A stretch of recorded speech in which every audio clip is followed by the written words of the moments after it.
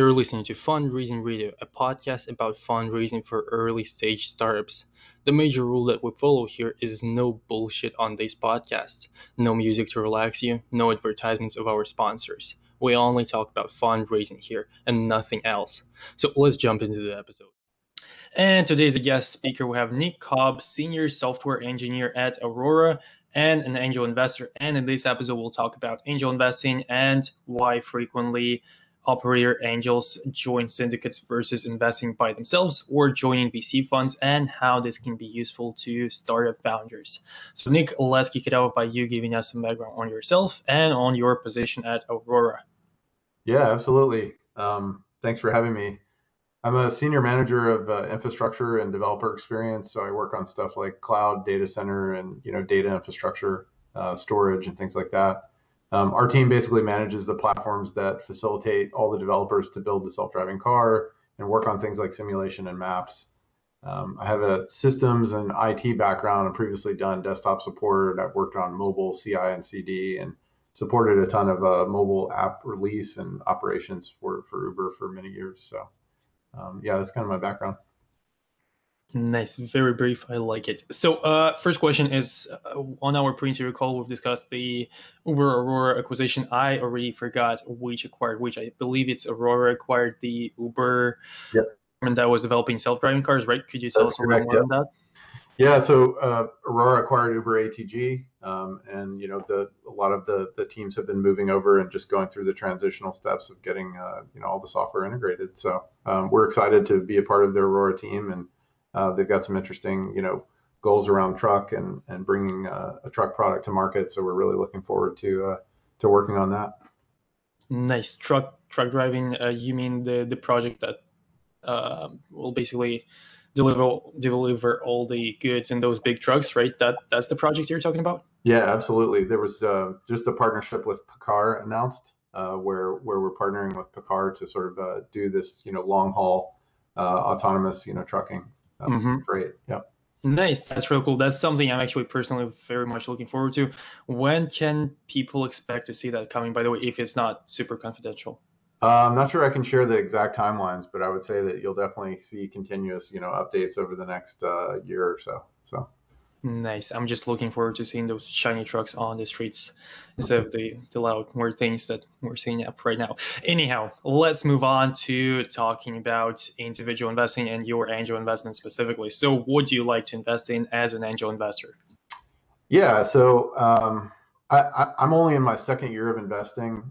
So I've primarily been focused on companies that are raising early stage rounds and are post revenue. I typically look to engage in an investment when there's strong evidence of product market or founder market fit.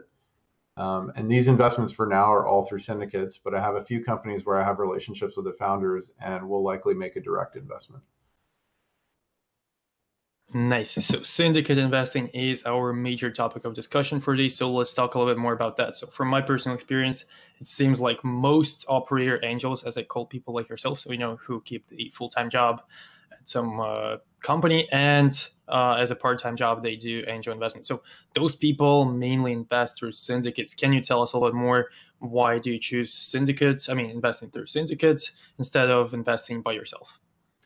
Yeah, absolutely. So I think like for me, I'm not very experienced and I'm still building my network of folks. A lot of folks that I worked with at Uber have gone on to build some awesome companies. And so, I want to be a valuable investor to the companies that I'm working with. And I think that my value increases when I'm a part of a syndicate and part of a large group of people that can really help, portfolio companies of the syndicate. In terms of the syndicate process and just like choosing it, I think that it allows you to make smaller sort of investments than you probably would when you talk to a founder or talk to a team directly. So you can kind of learn. You can spend your first few years learning, not necessarily investing larger sums of money in individual companies. You can invest smaller sums of money in multiple companies as the syndicate sort of provides deal flow. And so it sort of de-risks the opportunity to learn more about the sort of venture and angel investing space. Absolutely, and that's why I love syndicates so much. By the way, just recently we recorded an episode about actually 2 episodes about people who run syndicates. So if you're curious about that, definitely take a look at our website, and those episodes will be there. But from an investor perspective, how does it look like for you? So a syndicate manager finds a bunch of nice deals, and then what happens? Yeah, there's actually a lot of literature about how to get started as an angel investor. I think personally for me, the best resource is Jason Calacanis's book called Angel. So definitely check that out. It is a good primer for how to actually start a career as an angel investor. So if you're only trying to get into syndicate investing, there's a ton of information there. Like Jason wrote the book for people who want to be full-time angels. I have a blog post kind of in my backlog, my personal backlog, to write about my learnings against some of the book's content since it was written in 2017. And sort of the tools and markets really change regularly. So in general, I would say the first thing I would say is I recommend that you read this book and kind of get started in syndicates that way. Um, there's a ton of syndicate style platforms available. So the one I prefer is AngelList. Folks that are listening probably have heard of it, and it remains kind of the most popular platform for syndicate investing today. I think largely because the number of the syndicates, the quality of the deals and the leads on the platform. There's a lot of people who've been doing it. Um, there's like some great leads there. They've had large exits. They've got more than 5 years experience, and that's typically what you want to look for in a syndicate lead. There are also a few, mediocre ones, but my experience has been that it can take some time to understand which ones are good and bad, and a lot of that's based on the deal flow that you look at. And you start to sort of evaluate companies and understand what the things are that you want to look for. I recommend joining more than 4 syndicates. I think there's some recommendations to join 10 or more, and I think that what I've seen is that there's deal flow that sort of crosses those syndicates. Some of the leads will share things. And so you typically don't, miss anything relevant that you're interested in by staying in, a smaller number of them. And it can kind of get unmanageable to some degree if you're in a lot. When you invest in a syndicate, you request to become a member, and you typically give the lead some brief info about yourself and how you can add value to the group. And once you're accepted, you can review any of the open deals that the syndicate's offered, which is sort of shared through like a deal invite, which is a web page of information about the raise and the company. The info that's shared it'll include things like round type and size, allocation, fees, and some information on expected minimum. It also will include what's called a deal memo, which is just a write-up of important information about the company that the lead deems relevant. And sometimes, some of the leads are really investing in very future-facing companies. So there's also, some pontificating about where, a particular industry might be headed in the next few years and why this is an important, kind of early bet on an interesting team or company. So once you have the deal invite, you can make a decision to invest based on the information provided. And you typically, are encouraged to do your own diligence, do research on the company, which I can talk more about how I do that. But if you decide, in the affirmative that you want to invest, you typically send money to what's called a special purpose vehicle, which is just an investment instrument that's set up. And you would typically do that from wire or bank transfer. And that's, you set those things up initially when you join the AngelList platform. Mm-hmm. Right. That's actually, I would love to jump deeper into how you research the companies that you seem to like based on this, short description and investment memo. So let's say you like the company, you see the major, some major facts there, bullet points. What's your next step? Yeah. So for me, I'll typically go out and like search a couple of members of the founding team and see what their past experience was and see if it's relevant to the idea they're working on now. Sometimes you get folks who have worked in fintech for a really long time and they're working on a new, fintech startup. Sometimes you get Mm-hmm. folks who have had an exit in the past, meaning that their previous startup or company was sold or acquired, or they went public, and sort of had an outsized return for investors, which is also kind of a positive signal. But I do other stuff too. I try to search over social media and various other sort of platforms to see if the information that the company is sort of providing is representing itself in an accurate way, first of all. And I mostly trust a lot of the companies that are out there, but there are a few cases where there's some fraud going on. So you want to protect against that, as much as you can. But because the companies are so early, there's typically not a lot of information to go off of. And so in the deal memo, you'll typically get the lead writing up something about the industry or the sort of paradigm around why they kind of came up with this idea. And so when you read these deal memos, something important is to kind of understand the background of the company and how they sort of arrived at this idea, and kind of ask yourself, why are they doing this? And then, go out and jump on the search engines and start to find out as much as you can about the nuances of, why somebody would be interested in this. And it's typically, the same, hopefully, to some degree, common sense diligence that you would do before you put money into a public stock, right? You're looking at metrics that are available to you if you have them. Those are typically provided by the deal lead. So has the company had 6 months of revenue growth? Have they had 6 months of user growth? Is their product in market or not? Is it just an idea or not? And if it's just an idea, how large is the potential space that they're moving into, and how long is it going to take them to get product in market? So these are all things that I kind of think about diligence, kind of internalize a little bit before I decide to make an investment. Mm-hmm. So what are the key factors for you when you're reviewing those companies? So, when you just take a first look at the investment memo that's made by the syndicate lead, what are the major 3 points that you're looking at?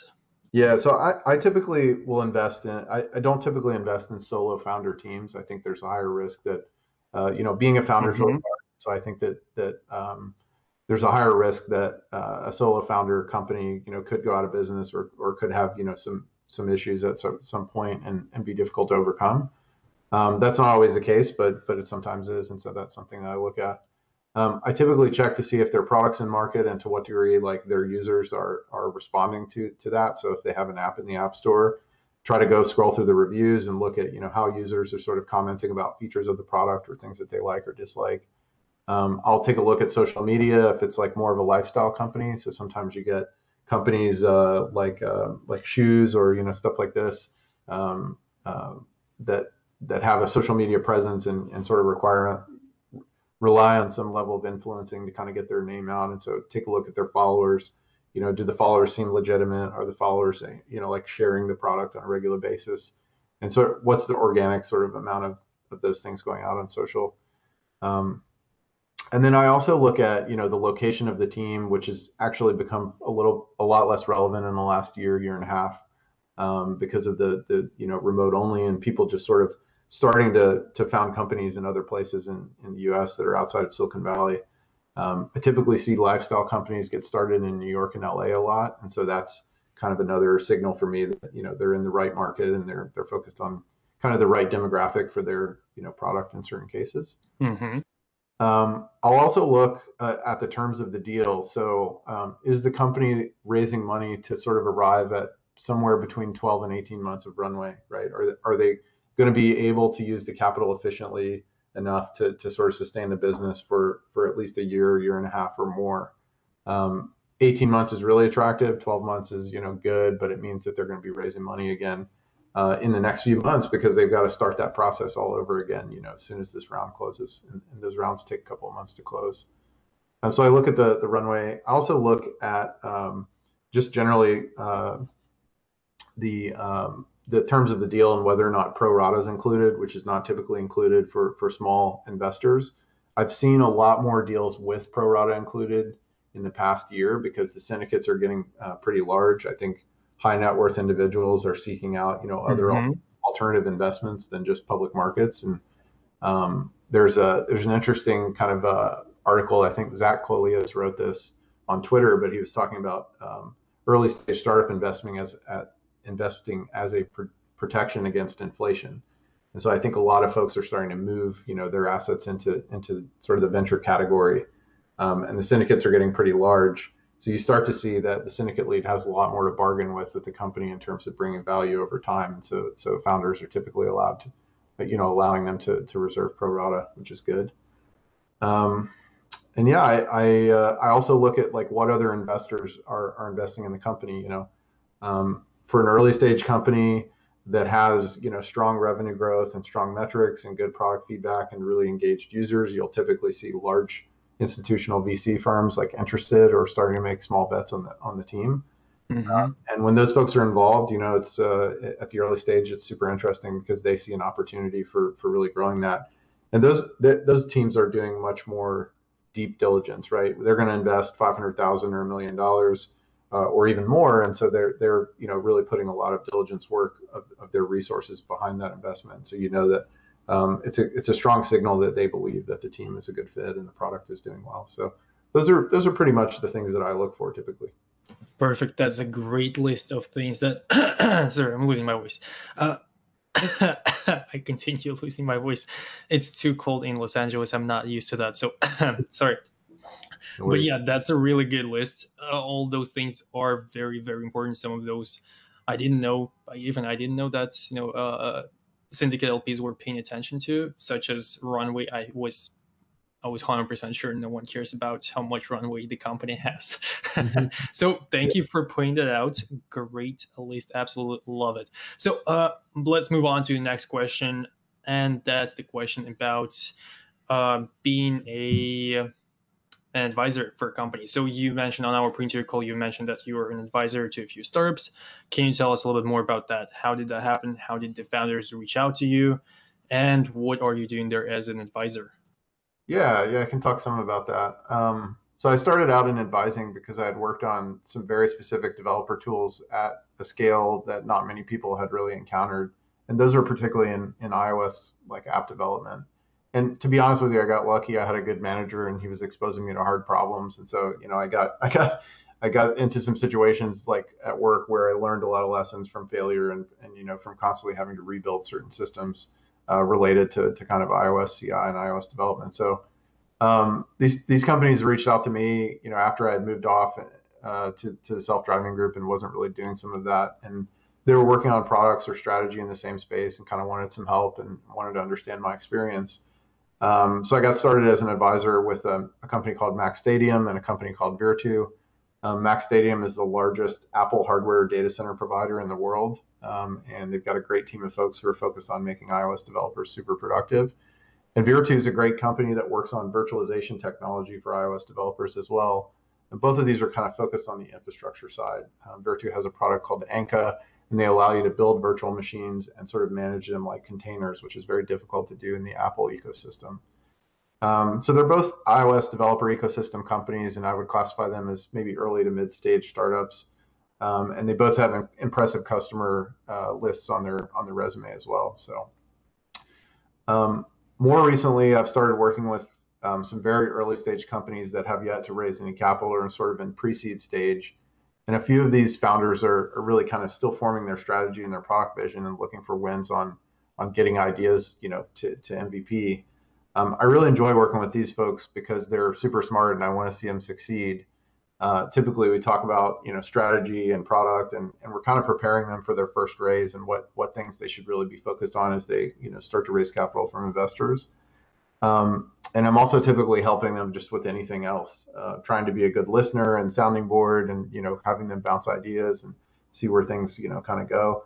And sometimes I'll even do technical research if they want to start to make changes to their platform, start to look at what tools are available to them, and try to connect them with software engineers in my network who are looking to help at an early stage. I think the big thing is kind of listening and being supportive, because I think being a founder can be lonely, and I really enjoy helping people. So this is kind of the discovery I've had on this journey, and I want to keep doing that. A couple of the folks I talked to, one is Diamond over at Pothos Beauty. She's been working super hard on that, and Melinda at Lessons Up. So those are two great folks that I've been talking to more recently that I would have to insert as a plug there. Got it. That's really cool. And question is how, so you mentioned that you're talking to additional two companies, you're already working with two companies. How do those people reach out to you? Is it just cold outreach through LinkedIn? Are they managing to find some warm introductions to you? Or how do they manage to get in touch with you? Yeah, so the Max Stadium and Virtu, I sort of got through LinkedIn, but through also some cold reach out that was kind of trying to help us, solve our problems at Uber at the time that I was working on those things. I met Diamond and Melinda through friends, through my network. So those are folks that I've just, been lucky to work with because they needed help and had asked, folks that I knew. So I was happy to help. Generally, folks can find me on LinkedIn, though. My LinkedIn profile is available. I read every message, so yeah. Nice. That's really cool. I personally love LinkedIn. I always recommend founders try to reach out on LinkedIn, then on Twitter, then on email. And if that does not work, then probably should move on. But if you really need the introduction, you can probably find some kind of warm introduction. Probably. So there are just so many ways to get connected to people, and often I've seen people not doing that properly. So please take your time to connect to the people you need to get in touch with. It is very much doable. So now let's move on to talk a little bit more about what you touched on to recently, but we didn't really go in depth into it. So you mentioned that you were looking at the geography of the founders, but not as much recently because of the COVID. But you on our pre-interview call, you mentioned that you only invest in US based companies. Why have you never thought of investing in outside of the US companies? Yeah, this is largely due to just my level of experience and kind of stage. I think like if there was a strong conviction, like in a syndicate or one of the deals that I saw in an international company, I would probably do it. Changing my attitude a little bit on this, but the main reason is because I'm starting out. I just want as few tax complications as possible, and that's really the main reason. I have some awesome friends like in other countries doing really cool stuff, and I really would love to be a part of their vision, but I'm just not willing to make the tax complication right now, and so that's kind of the thing. But if an international founder was able to register their business in the U.S., particularly as a Delaware C corp, and I've seen a lot of deals like that, then I know like folks like me who are U.S. sort of only investors or U.S. focused investors will find that compelling and definitely take a close look at it. So yeah, that's kind of my story on that, I guess. 100%. And yes, that's very accurate. And yes, there are tons of complications with the tax returns on these kind of investments. I have no idea how those are done, but I read a few things on that and it sounds extremely, extremely complicated. So, on this note, one more question actually about that when I thought about it. So roughly 30%, a little bit less than 30% of my listeners are based outside of the United States. So for those people who are listening right now to this episode, what would you recommend them doing if they want to get in touch with US investors, if they want to eventually raise money with the US investors? Yeah, I think going out and trying to find some folks cold is always a struggle that founders have. So like doing cold reach out and trying to get that raise. I think that there is a larger sort of has been a larger venture network emerging outside of the U.S. for several years now, and so I think that those can be stepping stones to getting into large institutional investors in the U.S. if that's what your goal is. But I think the main thing is like build your product. Revenue and growth is basically the thing that drives all of these kind of conversations. And when you have those metrics, to share with somebody in a deck or a cold reach out, like they're going to really pay attention to those things. That's what investors look for. You're growing and you're focused on your product and you're talking to your customers and solving their problems. Then I think the rest is going to be fairly straightforward. Right, that's very accurate. I just remembered a really cool story that depicts this thing that you just said, which is I interviewed a Russian founder or previously Russian founder who started a company that was doing something with Twitter, and they had like the number of their users was just escalating, and one of their users was a US based investor, and bam, he invested, and then the company was acquired, and then he invested in their next company, and now they're still friends, even though he was doing cross-border investing without even ever meeting the founders. So Wow. yes, this is very much doable. This is very real. So yeah, just keep focusing on users, keep focusing on growth, and eventually you'll get there. And on this positive note, we're moving on to the last question of today's episode, which is a call to action. So Nick, what do you want the listener to do as soon as the episode is over? Yeah, so I think the first thing is start building. Like if you have an idea and you're not sure how to get started, there's a ton of literature on what you can build without software engineering skills, particularly in the last year. For me, like the more we can encourage folks to build, the better off we're going to be. And like founders create companies, companies create jobs. I think that helps everybody. So personally, I'm always happy to help answer questions. I'm not an SF native, San Francisco native, and folks have asked me about things like moving to the Bay Area, how to get their ideas started, Uh-huh. engineering questions, hiring, any of that stuff. So yeah, just if you need help or you have something that you have a question about, feel free to reach out. Perfect. I'll make sure to leave links to Nick's LinkedIn in the description of this episode and maybe Twitter. I'll ping Nick later on after this episode to make sure which way of contacting him has is the best. And I'll leave that contact information in the description of this episode. So yeah, this is going to be my call to action. Go to the description of this episode. Nick also mentioned a book by Jason Calacanis called Angel. I'll make sure to include it in the description of this episode. And also, I think Nick mentioned something else, but I forgot what it is. So we'll have to get back to this and see what else I should include in the description of this episode. And as usually, have a good day.